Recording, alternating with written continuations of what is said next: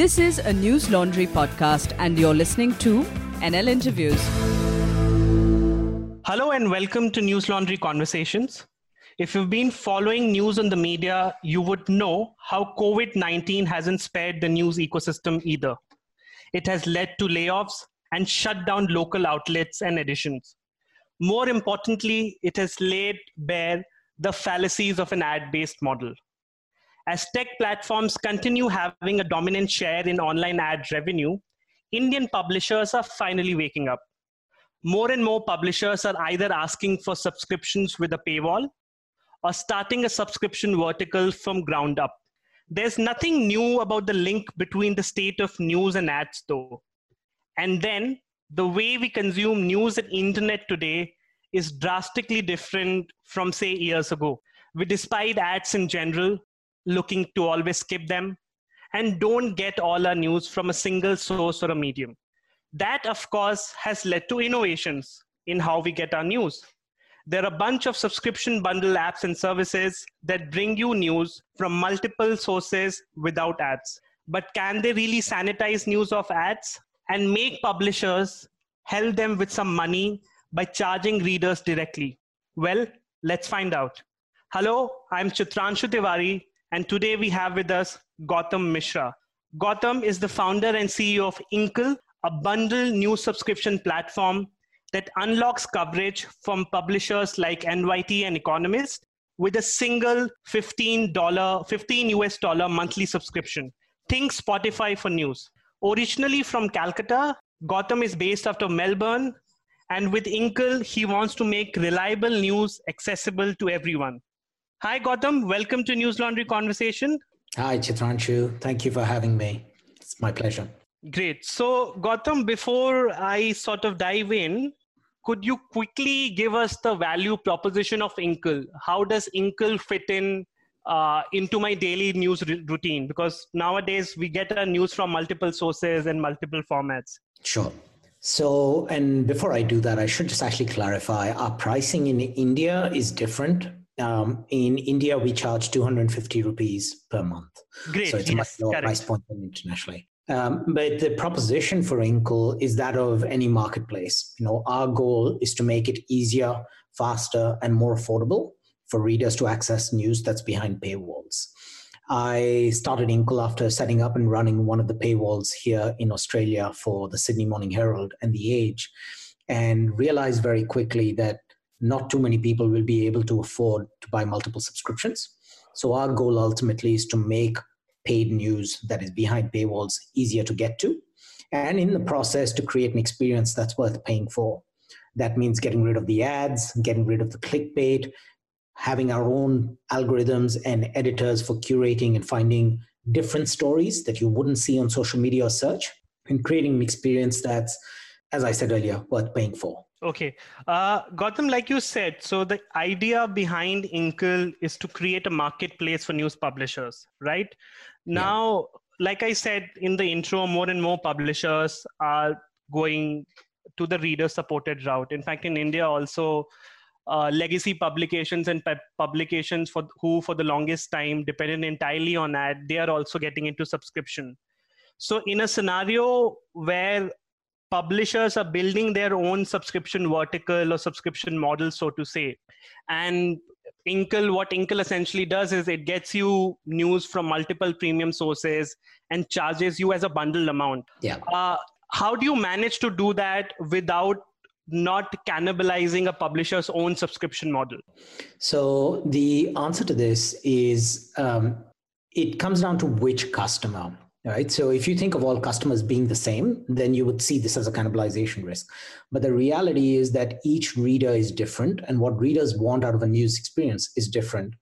And one of the things I realized from setting up and running online subscriptions for Fairfax Media in Australia is that there are a lot of people out there. In fact, most people out there are not paying. To put this in perspective, there's about 2.6 billion people reading news online. If you add up all the online subscribers right now, you'd struggle to get to 25 million. That's less than 1%. 99% of readers are not paying for news today. And they're not paying because it's too expensive, it's too difficult, they don't have time, they don't read enough from one source, they can't afford it. There's a whole lot of reasons.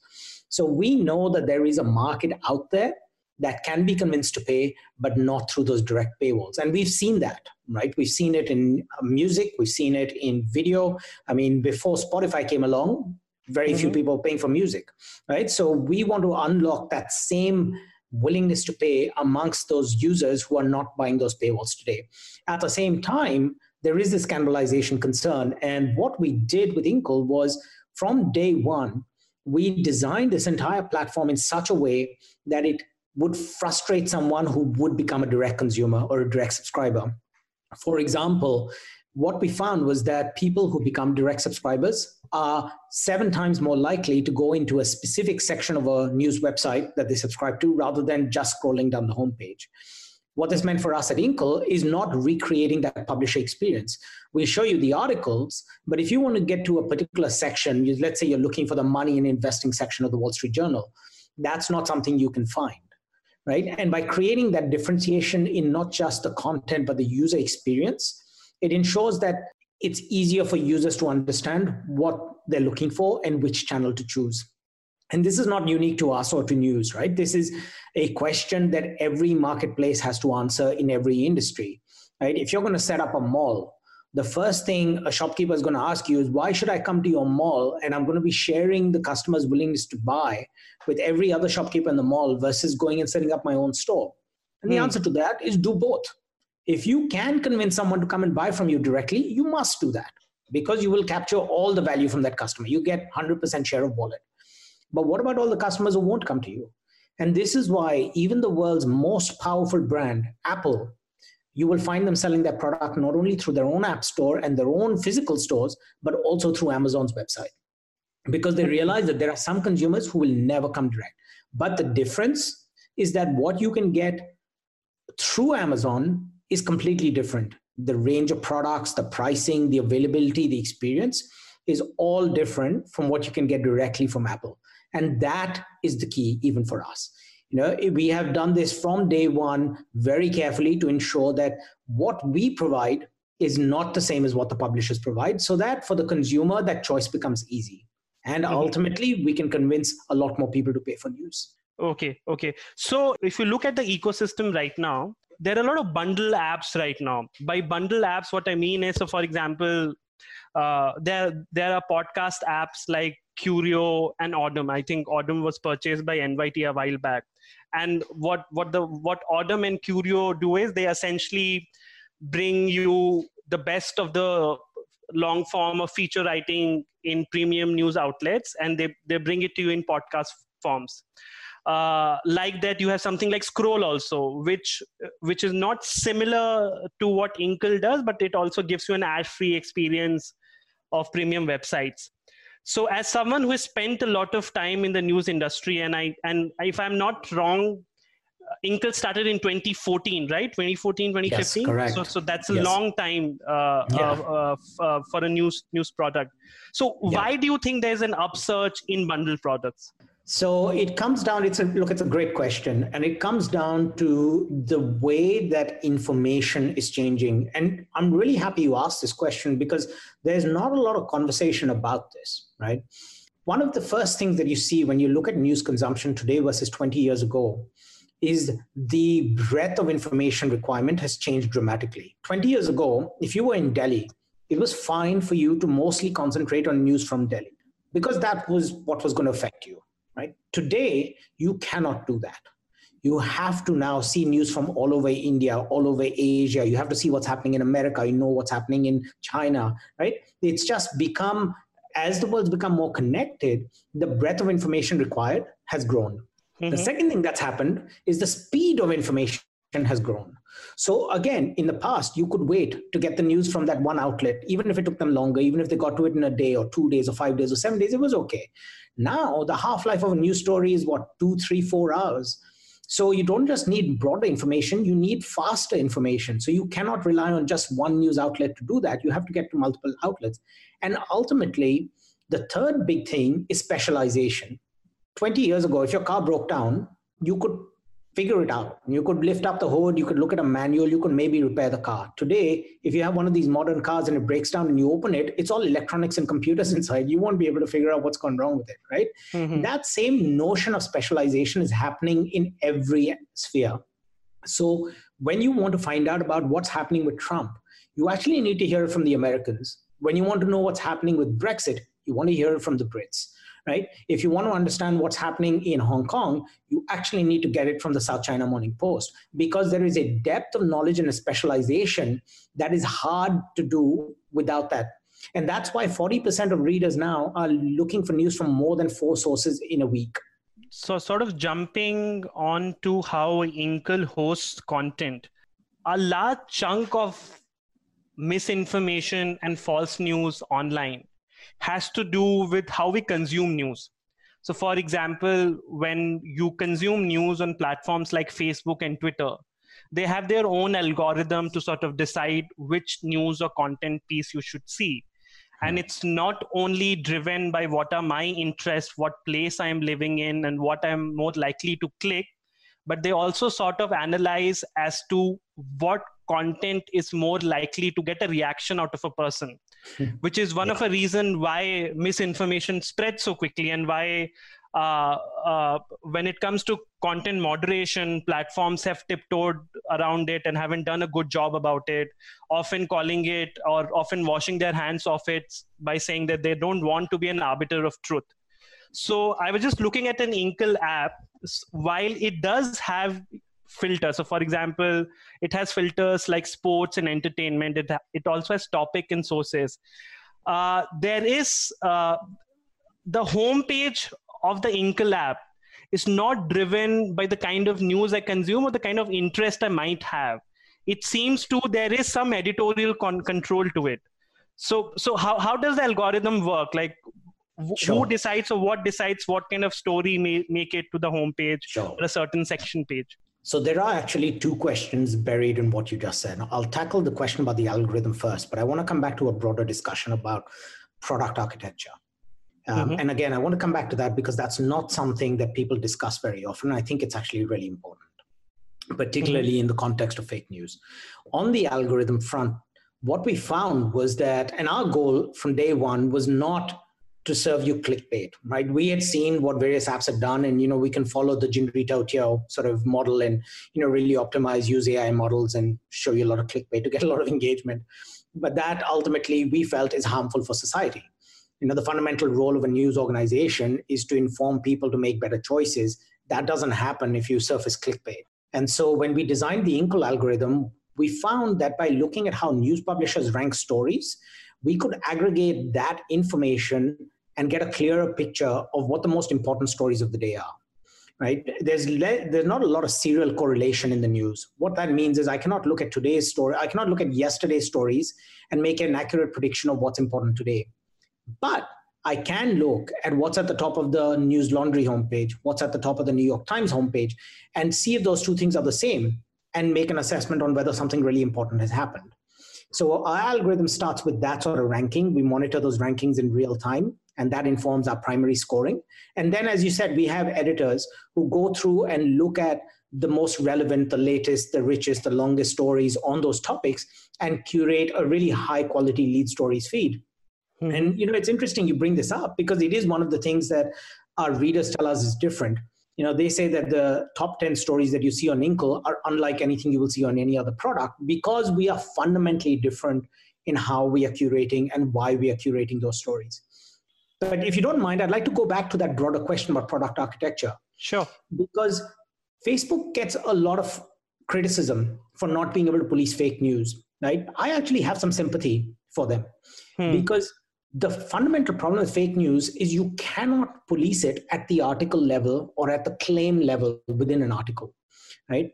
What the problem originates much higher up the stack.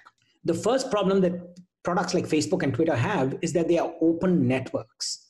Anytime you have an open network, by definition, it means anyone can publish anything. And that in itself is a hugely problematic position for a news context. Right? Because in news, you have to be very careful about who the source of news is. So that's one of the first things we did when we designed Inkle. We said it's not going to be an open network, it's going to be a closed platform. And we only work with publishers by invitation. And we look at publishers who have a strong track record of correction. That is the single most important factor for deciding whether a publisher should be on the platform or not. Because all publishers get stories wrong from time to time. Mm-hmm. The publishers you want to get the news from are the ones who fix their mistakes, right? And correct the stories. And so that's the first point. And then the second point is that, a social network is ultimately a dating platform, right? It's not building romantic relationships, but it is building relationships, right? Their goal is to try and get people to react, because if you and I react to the same story, our bonds get stronger, right? Mm-hmm. That is almost diametrically opposed to what a news organization should do. News organization should not just be showing what you and I will both react to. It should be finding the things that you don't know or the things that I don't know, right? If you think about greatest common factor versus least common multiple, going back to arithmetic class, right? Yeah. The social network is the greatest common factor. A news organization is the least common multiple, right? And they're completely different things. And again, this gets lost in the mix and people start to get after Facebook and say, why are you showing me fake news? They're designed to do something other than news. It's not actually a news platform. It's just being used for news, and that was a mistake. And I think you'll find them stepping away from that because it's an unwinnable war for them.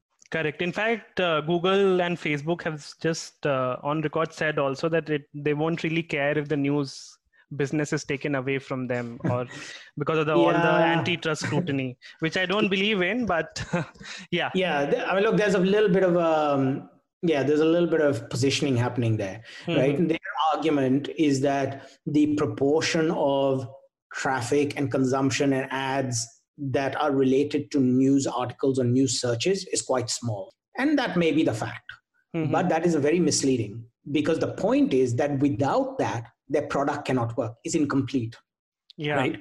Would you use a search engine if it did not have any Google search results? Even if 9 out of 10 times you are not searching for news, if you could not use it for news, you would not use it, right? So their positioning on that is a little bit misleading. And ultimately, I think a lot of this is happening in Australia, actually, where the publishers are asking Google and Facebook to pay them $600 million a year. Yeah. And if that happens in Australia, it's going to cost these guys billions and billions of dollars around the world. So it'll be interesting to see how that goes. In fact, I'll come back to that question. But it's interesting what you said about the open and closed system by design.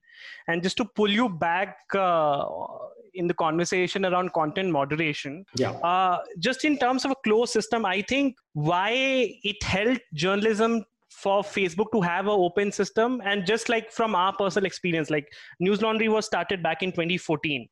And if we didn't have internet, it would have been a lot more difficult for us to start a media organization, because conventionally to start a media organization even before the internet era, you for example, you need to have uplinking and downlinking of satellite. You need to have a printing press for a newspaper.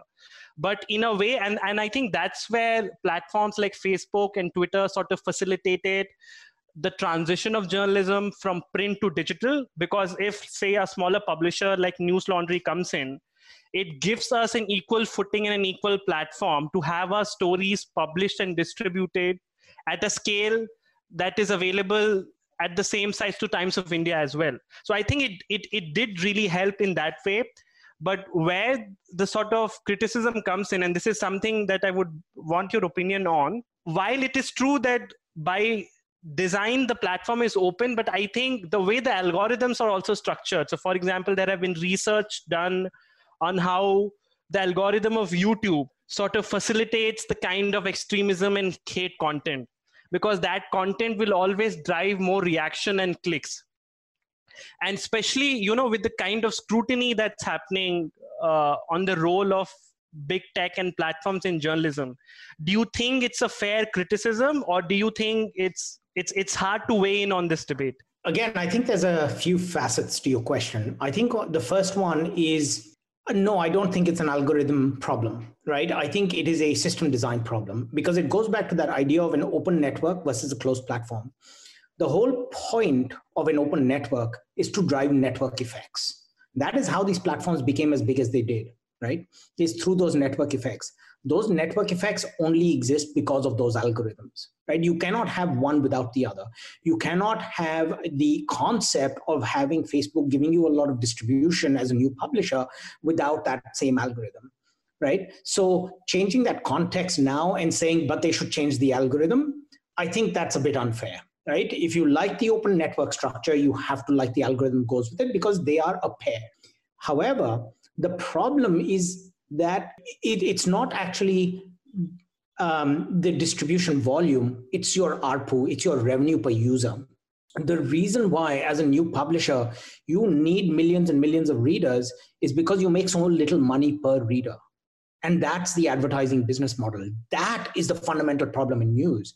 If you made $200 per user, per reader per year, you could cover your costs and break even and be profitable with very few subscribers, right? Correct. So the business model of news is actually the problem there, not the algorithm of Facebook. Right? That is my personal view.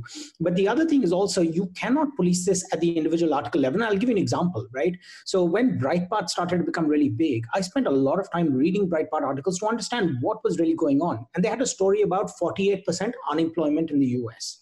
Okay.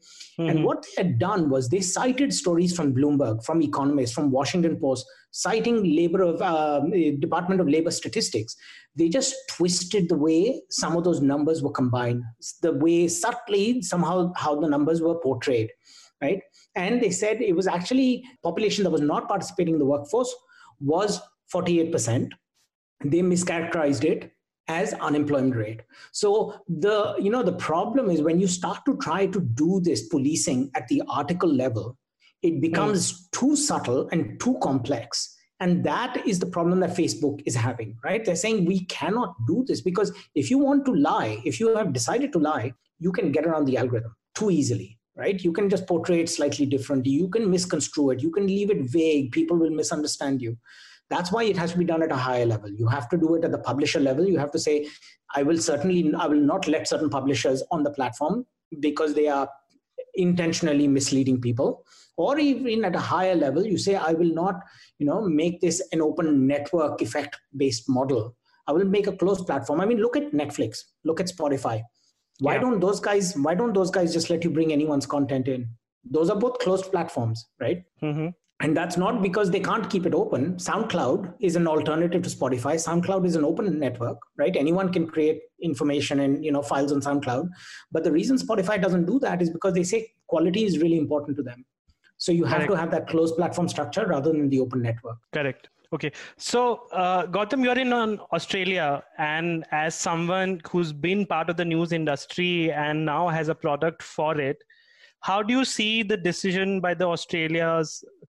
It's Australia's competition council, right? It was a committee set up by ACCC, the Australian Competition Commission. Yeah. So how do you see their stance to sort of make big tech pay directly to journalistic publishers? What do you make of it? It's completely ridiculous. I mean, you can't do that. Like it's complete nonsense, right? So. You cannot suddenly arbitrarily change the rules and just penalize a couple of companies just because you want to try and, put a Band-Aid. Like if I give you an analogy, right? Like when somebody has cancer, you don't cure it by giving them a Band-Aid, right? You have to find the root cause of the actual problem. They are trying to get Facebook and Google to hand over $600 million. It's not going to work. Right? Just like the European government was trying to get Apple to pay them $14 billion, right? And that happened yesterday and they lost the case. You cannot do these things. These are not, if you take a coding metaphor, these are not runtime decisions, right? These are design time decisions.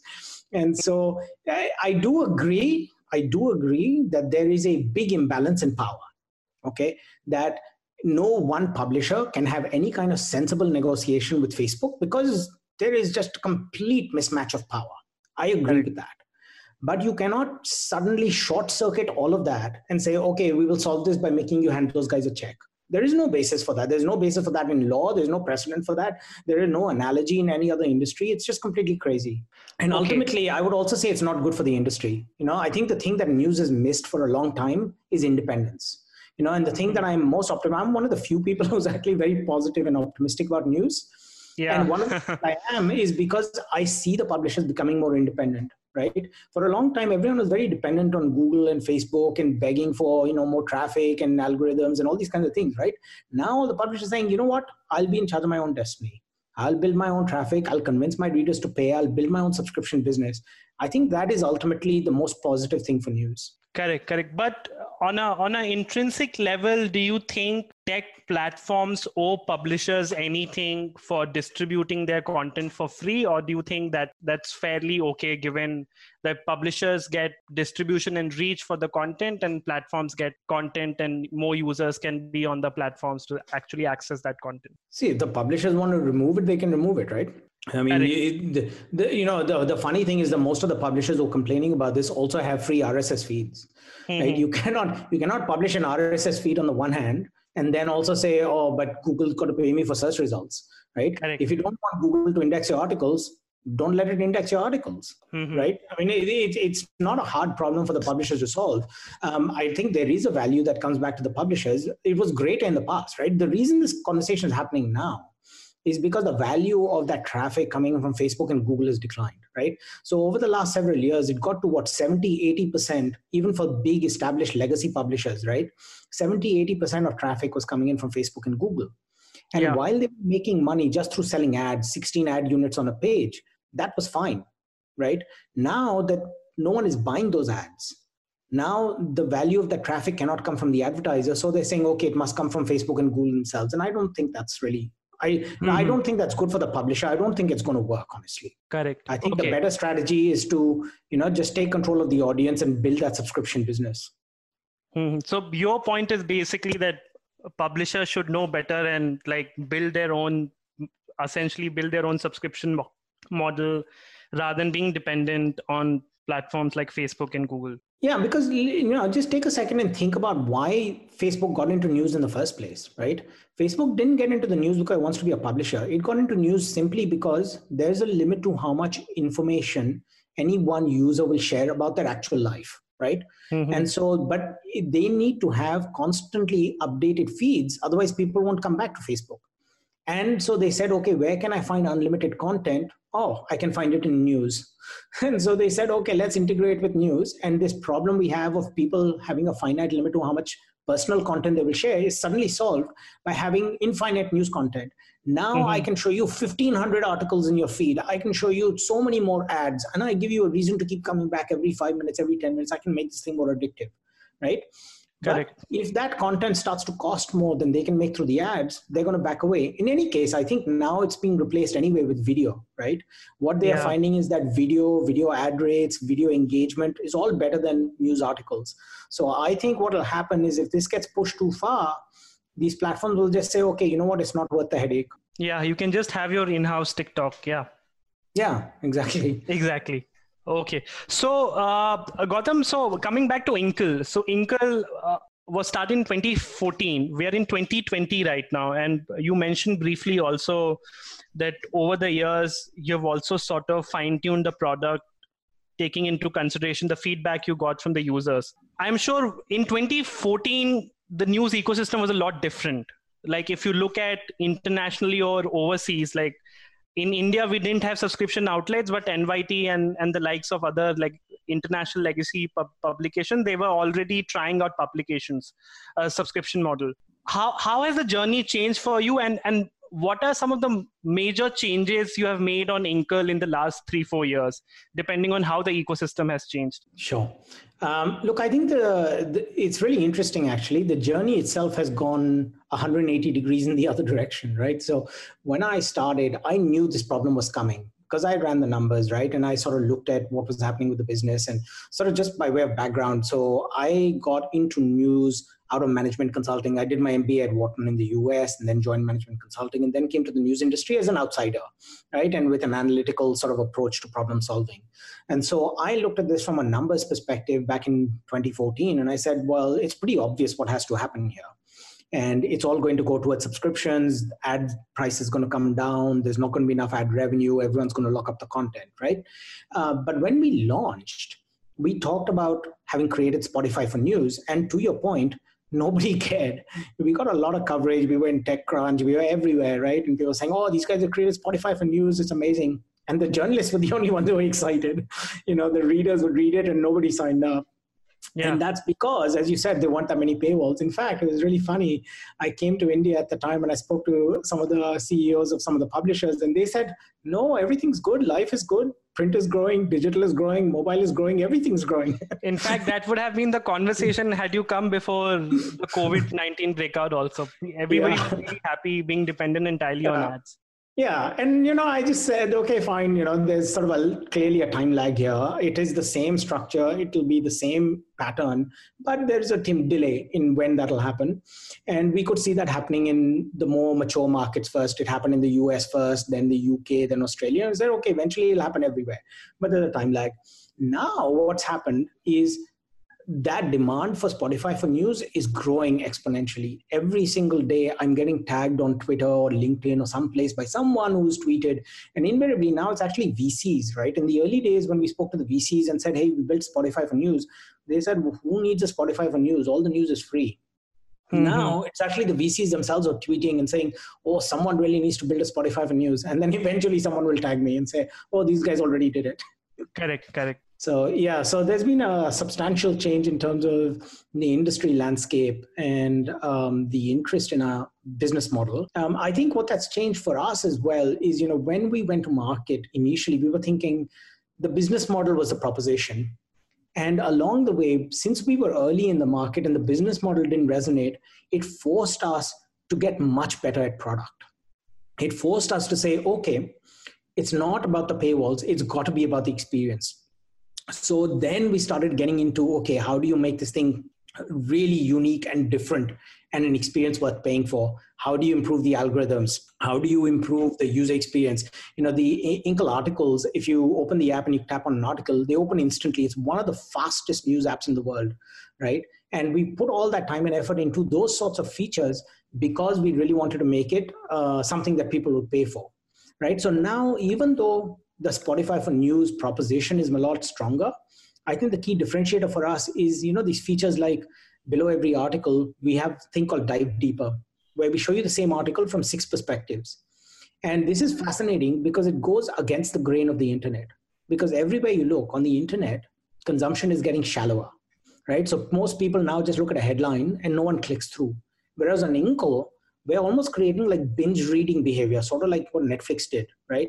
Where people read one article, then they go to the next one, then they go to the next one. We can see this in the data, right? That they're just tunneling deeper and deeper and deeper and building expertise in a topic, which is fascinating for us because ultimately that's what we want to do. We want to create experts, right? So that then when those guys make decisions or when they talk about that topic, they really know what they're talking about. Mm-hmm. And that is, again, like from a product perspective, that's where our focus is on actually creating a unique proposition and user experience. Yeah, in fact, it's interesting. In fact, I read it somewhere. I think you were giving a text interview somewhere that your conversion from free to paid users is around 15%, which is an insane percentage. So clearly you guys must be doing a lot of good work at the interface level and driving the right news for the right user to have that kind of a conversion rate. Yeah, absolutely. Look, and it's actually, we look at leading indicators like day 1 and day 2 retention. So what we find is that if we can get you to come back on day 2, our conversion rate's even higher. It's north of 20%. Okay. Gautam, when you approach a publisher, let's just say if you approach a publisher, what is your main pitch to them? Is your main pitch that by being on Inkle, you'll essentially diversify your revenue stream and decrease your dependence on, say, like on tech platforms or on advertisements? Or is it the pitch that, hey, that we have an app where already a lot of like thousands and millions of people are already getting news from premium sources around the world. So you also get a large section of an audience who might not know your brand and who might want to subscribe to you in the later run. Yeah, so the proposition is on 2 levels, right? So on a more tactical individual publisher level, it is exactly that. There are readers. We have readers in every country except North Korea and the Vatican, right? Okay. So why Vatican? Why? I don't know, man. I don't know. I'd love to have the Pope reading Inkle, but he doesn't. But maybe one day. But so there are readers all over the world who will not discover your content. And this is some of the feedback we get, right? Like you take, there's a publisher out of the Middle East called Asharq Al-Awsat. Okay. Now, who has heard of Asharq Al-Awsat? But if you're trying to find out about what's happening in the Middle East, they've actually got a much better insight than, let's say, the New York Times, right?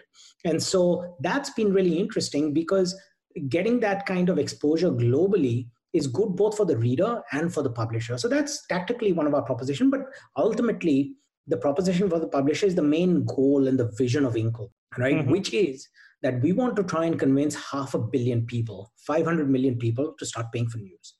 We think that is the level of free to paid conversion that is required to save the news industry globally.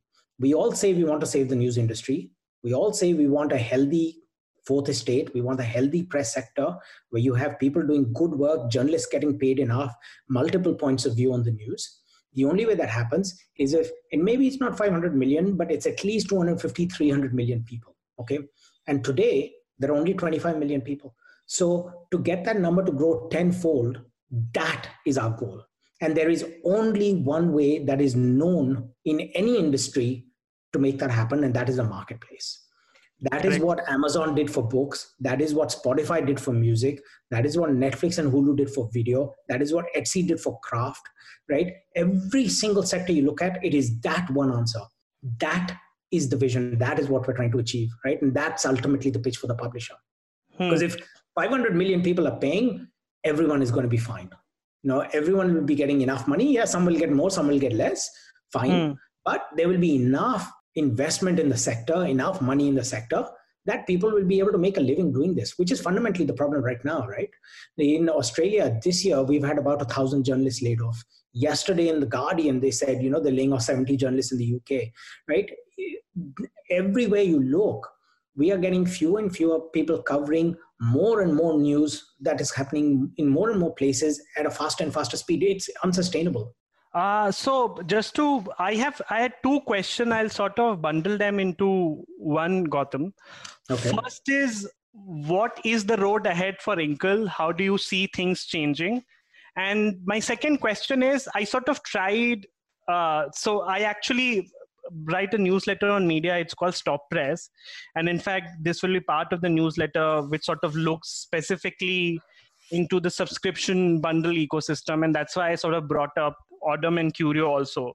So I try really hard that what if there are products or services similar to what Inkle is trying to do. I actually didn't find anything in the tech space. There is Scroll, but the intent and the mission of Scroll is very different. It's more around making news entirely ad-free.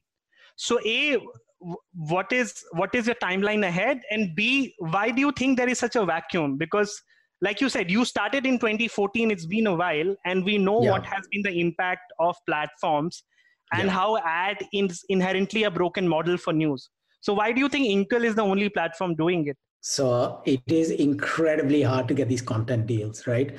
Like the stories I could tell you, and I won't bore your listeners with this right now, but at some point, I'm happy to go into more detail on what it has taken to get these content deals. It is not for the faint of heart. And we have seen a lot of startups come in and out of the market, right? Every few months, there'll be someone who comes up with this idea and we'll track them and we'll see what they're doing. They just can't get the content deals, right? It's incredibly hard to pull this off. And it's really interesting when you hear Daniel Ek talking about Spotify, he talks about the same thing. He talks about the sheer level of difficulty of getting the content deals, right? People underestimate that. That's the first thing. The second thing is, once you have the content deals, your work is only just starting.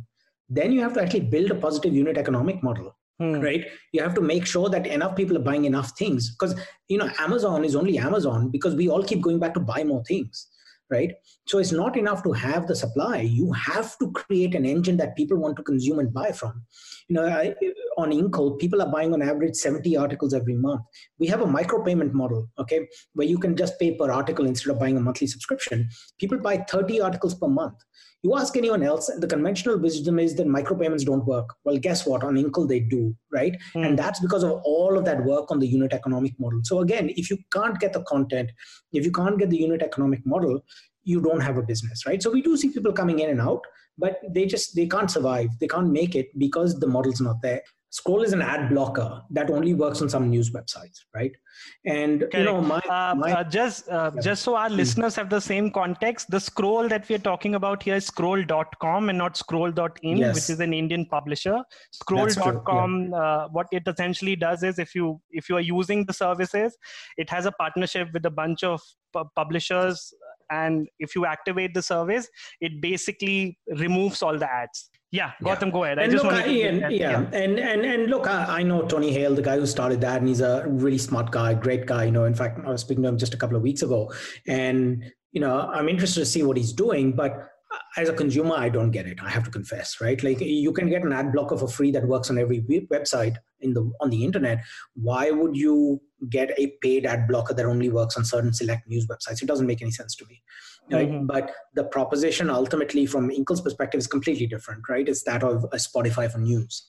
And as we've discussed, that's just an incredibly hard thing to do. I mean, even Apple has tried it and they can't get the content. Okay, so I'm very intrigued with the mission statement that you sort of laid out, Gautam, for Inkle, which is essentially to drive the number of paying users for news.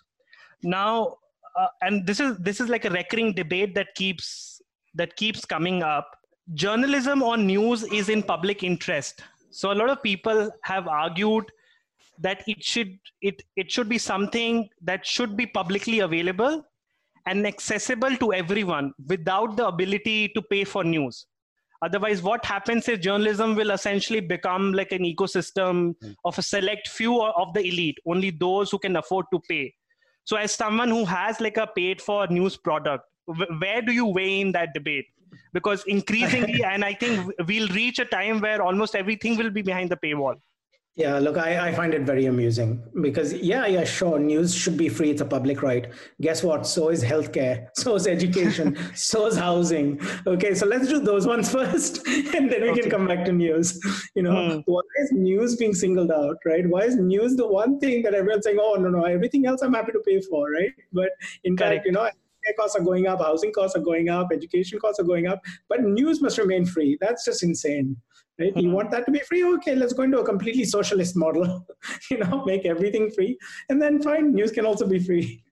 Yeah, I think it's interesting for publishers also to sort of find that balance. Like at News Laundry, we have certain content behind the paywall, but most of our reportage and most of our writings from the ground, those are essentially available to everyone. So I think that's a line that publishers have to sort of walk on consistently, rather than putting everything behind the paywall. And I don't think that's that unusual. That is just basic corporate social responsibility, right? I think if you look at the discussion around the vaccines right now, right, a lot of the companies that are racing to make vaccines, the pharmaceutical companies, they have pledged a zero profit approach, and they've said, if we can come up with a vaccine, they will produce and distribute the profits without looking the vaccines without looking for profit, because they think it is the corporate responsible sort of thing to do, right? It is ultimately important for humanity.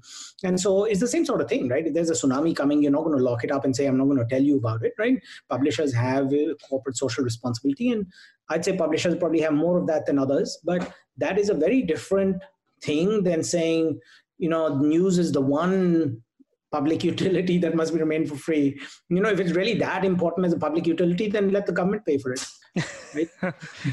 Interesting. I said, but I think again, you have problems, right? Exactly. Yeah. Because that would mean those who cannot afford, and especially, I think in India, news is still like the subscription rates are still not that high. But if you go to, especially in US and countries in Europe, the subscription price is quite steep. So if you're someone who's struggling with, say, with healthcare and education already, you're very unlikely to also subscribe to a news organization. And hence, you will not be reading a lot of news as to what the government might be up to or what might be happening in the country. And this is exactly why Inkle is here, right? That is exactly the problem we're solving, right? We're saying you're exactly right. It has to be affordable. And, that problem cuts both ways. It's a problem for the reader because the reader can't afford it and get the information. It's a problem for the publisher because they're not getting any money from that reader, right? Correct. That is exactly the problem we're solving. So it has to be affordable, right? I completely agree with that. But I fundamentally disagree with the idea that you single out this one product, that you say everybody else must get paid for their work, but the journalist must work for free. I think that's just nonsense. I was just looking at my notes that's one of the things that I had noted down, that Inkle has essentially 3 ways to pay. You can either get like a monthly recurring subscription, or you can get like a annual subscription, or you can pay per article or per content, which is essentially like a micro payment model. Yeah. Now, one of the biggest reason why people have argued that micro payment doesn't work, because in a subscription model, a lot of your relationship and a lot of your subscription outreach is dependent on the relationship you have with the reader and the kind of loyalty and confidence and trust the reader has in you. Now, when you are doing a micropayment model, and I think this works in the context of Inkle also, if I am getting my news on Inkle, I'm getting it from multiple platforms. The brand recall for a certain or for a single organization will be a lot less as compared to me reading the news on that platform. And that's why people have sort of argued that how micropayment is not the best way as far as the subscription model is concerned. So A, if you can weigh in on that, and secondly, in the context of Inkle. Sure. So I think that's conflating 2 different issues, right? So there is an issue around brand recall, which is not an issue specific to micropayments. It's an issue to any off-platform consumption, right? Brand recall is a problem whether you are consuming it for free or for paid, on subscription, on micropayment, on search, on social, right? Brand recall becomes a problem the moment you're going off platform. And that is a problem if it is cannibalizing those direct subscribers, right? So we talked about this earlier, right? For people who don't have that brand recall, who don't care about that brand affinity, it is not an issue because it is incremental reach. Out of 2.5 billion readers, how many of those readers actually are, already have any kind of even brand awareness, forget recall, right? So if you can get those people in and you can create a little bit of awareness or create a little bit of monetization, that can be hugely incremental, so long as you make sure it doesn't cannibalize that core group where recall and monetization and subscription, willingness to pay, those criteria are prevalent, and that audience needs to be protected, right? So that cannibalization, that takes us back to that cannibalization question. But your other point, which is not really about brand recall, is much more about why micropayments haven't worked. And that has to do with cognitive load, right? It has to go with the cognitive load of making a purchase. If you think about how you go to a news website, what do? You go down, you scroll down, you see something you like, you read it, okay? Now you think about, you go to an e-commerce website. What do? You go, you scroll down, you don't go and buy the first thing you see that interests you, right? You think about it, you say, okay, maybe. And a lot of times you would go through an entire session on an e-commerce website and not click on anything, right? And then maybe you come back, or maybe once in 3 sessions you buy something. That is the problem with micropayments, because you basically end up creating an e-commerce store, but one where, because it's a micropayment, the transaction value is so small that it does not create any value for the publisher. So Blendle is a good example of this. Blendle was also doing micropayments, but in Blendle's case, they could only sell 4 to 5 articles per reader per month. Okay, so if you're only selling 4 to 5 articles, you're not creating enough value. It goes back to that Amazon example, right? Amazon would not be anywhere if people were not buying regularly from Amazon, right? So the key difference that we found when we were designing Inkle's micropayment model, we found that there was only one other successful micropayment example in the world, and that was iTunes. Correct. And what iTunes had done very successfully was it had convinced everyone to sell content at the same price. So when you wanted a song on iTunes, you didn't think about it being a purchase. You just said, I'm just going to hit the button. It became a get button, right? If you ask people now, what did that button look like? Was it a blue button or a gray button, orange button? Was it rectangular, square, round? People don't remember any of that. But everyone tapped that button hundreds of times, bought lots of songs, right? Built their library. And that's the epiphany we had with Inkle. We said, every article has to cost 10 cents. It has to cost 10 cents because when every article costs 10 cents, we no longer have to show price next to every headline. And the moment you remove price, you go back to having a reading experience. And that is why even on our micropayment model, people are reading and buying so many articles because they go back to that old behavior of saying, I see a headline, I click on the headline, I read the article. I'm not worried about actually making a purchasing decision, right? So it's not really about brand recall. The problem with micropayments has always been transaction volume. And iTunes and now Inkle are the only two examples I know of that have been successful with this model. Correct. So Gautam, quickly, just one thing. So picking up on the iTunes example that you just gave, I think while it works perfectly well for the reader or the user to actually pay exact like the same 5 cents for every content piece they consume, isn't it that it might not be the best way to sort of pay the publisher? And I'll tell you why. So let's just say in India, let's take News Laundry and Hindustan Times as an example. Now, Hindustan Times probably does like 1,000 articles a day. News Laundry does like, say, 10 pieces a day. So, and obviously, one is the sheer volume of content. And second is what goes inside their content. So, for example, let's just say each of the 10 pieces that News Laundry does, that will be a long form piece or like a podcast or a week or like a podcast or a video that has taken a week to produce. It has taken multiple people. The cost that News Laundry incurs in producing that one content will be a lot higher than the cost than the Hindustan Times incur for, say, it's like a single piece. So isn't the model a bit unfair towards the smaller publisher then? Because bigger legacy platforms, they are getting a better buck out of this. No, not at all. Because you're looking at just one half of the revenue equation. You're looking at the price of what the person is paying. You also have to look at the volume, right?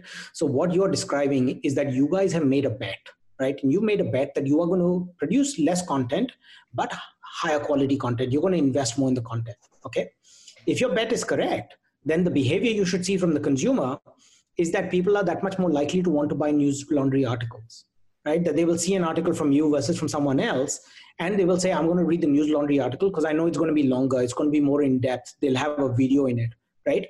That is the bet you guys have made. And if your bet is correct, then you will see that translate in the customer behavior. Right. And we see this all the time, right? Economist and Financial Times don't supply anywhere near as much content on our platform as The Guardian. But people love to read Economist and Financial Times. That content costs maybe more to produce, right? I'm not saying The Guardian's content does not cost money to produce. But even though the volume is lower there, people click on it disproportionately more often, right? Much, much, much more often. Because they know what they're going to get, right? So every publisher ultimately will make their own bet. In any market, there will always be a cost leader, right? Someone who goes for volume at low cost. There will always be a quality leader, right? Someone who goes for high quality, low volume, right? And every publisher will make that choice individually. But you have to trust that your decision and the investment you're making is the right one. The only time it's a problem is if you guys have spent 3 times as much money, right? 3 times as much time and produced an article that's 3 times as long and is no more useful than the short snippet from someone else. Correct. If you have done that, then of course, no one is going to click on it, right? But if you have genuinely created value, you'll see not just 3 times, you'll probably see 4, 5, 6, 7 times, because there is actually a winner takes all effect in that, right? Once you build that brand and that credibility, people say, I won't read this from this publisher, I'll read it from News Laundry, right? So it's a little bit misleading to think of it just in terms of price, because you have to consider the volume as well. And we see that in our data. Correct. Okay. So thanks, Gautam. That's all the questions I had. Thank you so much for taking out the time and doing this. Thanks, Chitranshu. Thanks for tuning in. This conversation is part of a larger piece we are doing on news subscription bundle services in Stop Press. For those of you who may not know, Stop Press is a weekly part column, part newsletter to help you track the media ecosystem and make sense of it. Do check out and subscribe at www.stoppress.substack.com. I repeat, www.stoppress.substack.com. All the News Laundry podcasts are available on Stitcher, iTunes, and any other podcast platform. Please subscribe to News Laundry. Help us keep news independent. To catch all our podcasts on news, pop culture, current affairs, and sport, visit newslaundry.com. Follow us on Facebook, Twitter, and Instagram, and subscribe to our YouTube channel.